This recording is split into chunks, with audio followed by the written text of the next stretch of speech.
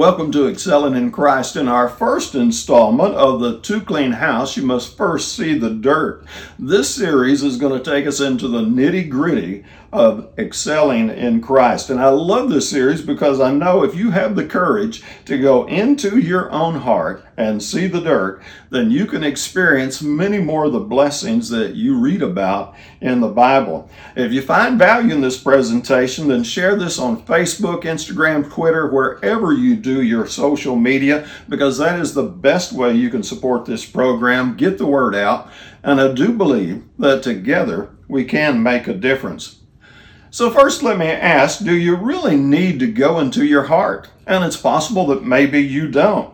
If you're already as holy as God is holy, or if you have already drawn so close to God that you can't possibly get any closer to Him, then this series is not for you. Otherwise, I know you're going to find value in this episode and the many upcoming episodes that I have planned for the future. Second, I do want to point out that this series is not about belittling yourself. It is not about making yourself feel bad. I want you to leave this presentation feeling empowered and hopeful about the future. I want you to have an athletic, I can do it mindset. And when you discover where the dirt is hiding, then you have discovered a place where you can get rid of some baggage and you can really begin to excel in your spiritual growth. So when you find some dirt, I want you to rejoice, because now you have an opportunity to clean it up. And now you have an opportunity to move on to spiritual ground you have not been on before. So as a spiritual athlete, you're eagerly looking for the weak spots to overcome so that you can improve your performance. Okay, one of the places many of us hold ourselves back is in thinking that certain areas of our life don't count spiritually.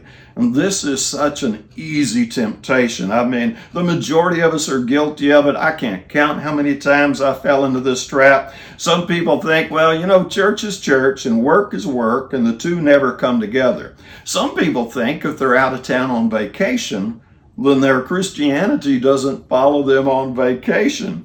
And then there's some folks that think what goes on behind closed doors in their house is their business and it doesn't count in their spirituality. These are common mistakes, and there's others like it. And those mistakes hold us back from experiencing the deeper spirituality God has in store for us. And God is wanting to give us this spirituality. He's not holding it back from us. We're holding it back from ourselves because we've got some baggage we won't get rid of. So everything counts. Everything counts. That's your basic rule. So let me give you a verse, because I love to go back to a good book, chapter, and verse foundation. This is where we build our best Christianity. We're going to begin with Matthew 12:36, and this is where Jesus said, "But I tell you, every careless word that people speak, they shall give account of, for in the day of judgment. For by your words you will be justified, and by your words you will be condemned." So Jesus said, every careless word counts. Some translations say every idle word counts, and you may find it interesting to compare translations on how they bring that over into the English. So as Christians, you and I are the ones in training under the authority of God. We don't get to decide what counts and what doesn't count. Our place is to submit to our leader, which is God, Christ.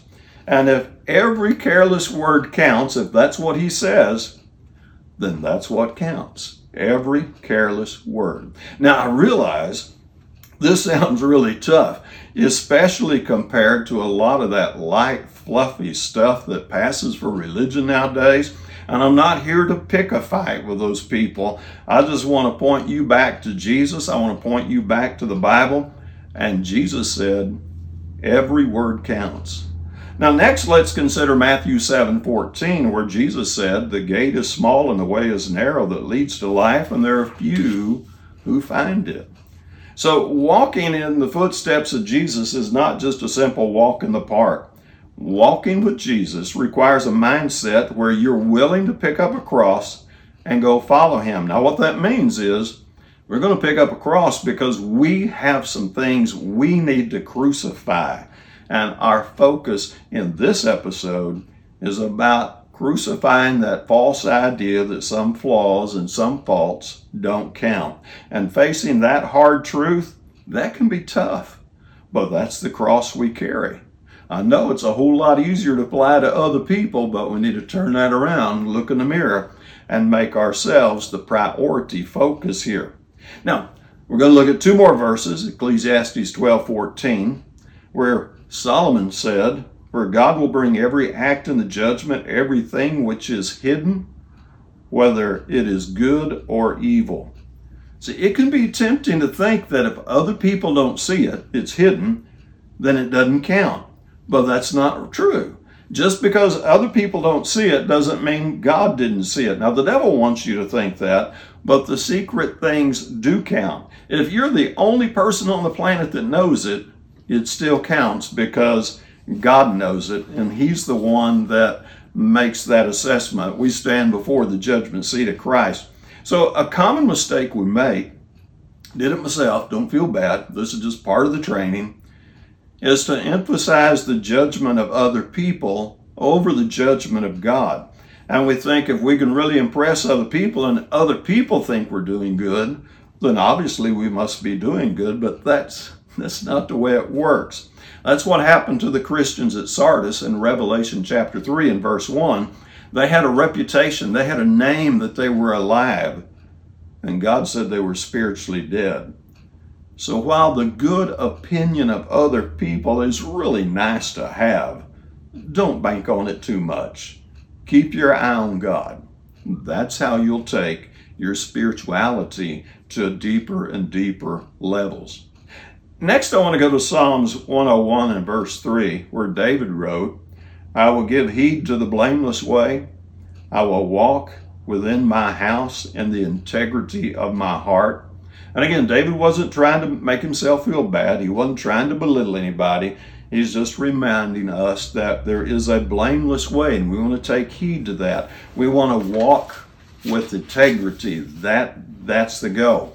So we're all sons and daughters of God. We're capable of so much more than what we often imagine. In fact, Ephesians 3 and 20 would tell us that God could do some things we hadn't even thought about yet. So we can excel in this blameless way, and we can walk in integrity.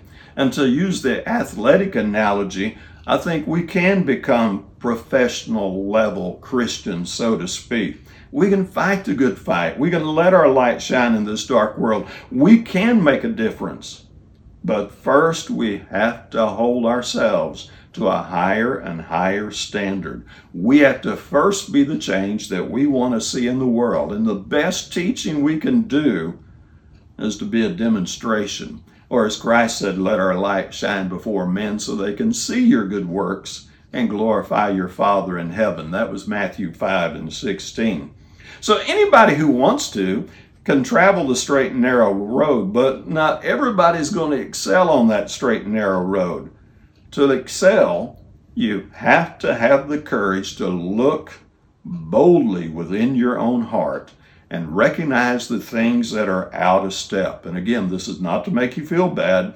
This is a simple part of the training process. The only way to reach higher ground is to dump the baggage that's been holding you back. And that's a good thing.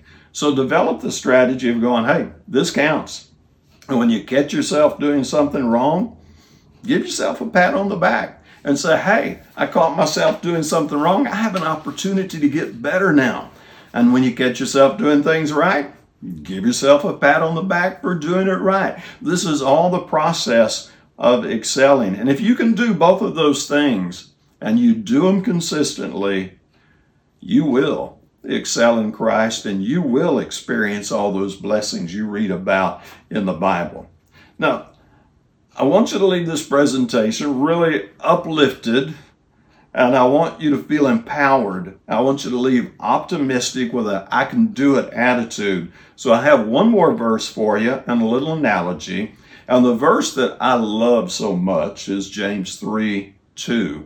It's a verse that keeps my attitude on target when I bumble off the path, when I stumble, when I do something stupid, which is way more often than I want to admit. And the verse is the first part of James 3:2, where he says, "For we all stumble in many ways." God knows we're not going to be 100%, absolutely, flawlessly, completely perfect. Don't put that pressure on yourself. Jesus told us to forgive other people 70 times 7. So I believe that you need to apply that same idea to yourself. Don't play strike one, you're out with yourself. Rather, stay in the race, keep learning, keep growing. Jesus is the example, the perfect example that we aspire to, and we can keep getting better and better, but we're not going to do it 100%, absolutely, flawlessly, completely perfect every time. Now, we're going to have some great days. We're going to have some great stretches where we run the race and we're really doing good. But then there are going to be some of those days that are, well, they're just going to be not so good days. That's just the way life works. So don't beat yourself up when it happens. So I want to use a little baseball analogy here, maybe my favorite little analogy. The best batters are not 100%, absolutely, flawlessly, completely perfect. Now they aim at perfection, and I think you and I should aim at perfection. But when a batter misses the ball, he doesn't beat himself up and say, well, I'm no good at baseball. I think I'll quit and go do something else. He keeps learning and he keeps honing and he keeps practicing and he keeps getting better. And those are the ones that make it to what we call that professional level, of course. So we aim at perfection. We don't let our stumbles and our bumbles kick us out of the pursuit for spiritual excellence. And I want you to think of God as your coach. That may be a little too casual for you, but think of God as your coach. He's not looking for a reason to kick you off the team. God is not a boss looking for a reason to fire you. God is not an angry parent looking for a reason to backhand you, yell, or whip off his belt and whip you with it. God is on your side. He knows the potential He packed in you. He is cheering you on, hoping you will learn how to unpack all that potential He put in you and run and not grow weary and soar like an eagle. Isn't that awesome? Hey, thanks for spending this few minutes with me. If you found value in this, then the best way to support this program is just share this on your Facebook, your Instagram, Twitter, wherever you do social media. That's the best thank you you can give me, because I do believe that working together, we can make a difference. And remember, to clean house, you must first see the dirt. I hope you have a great day.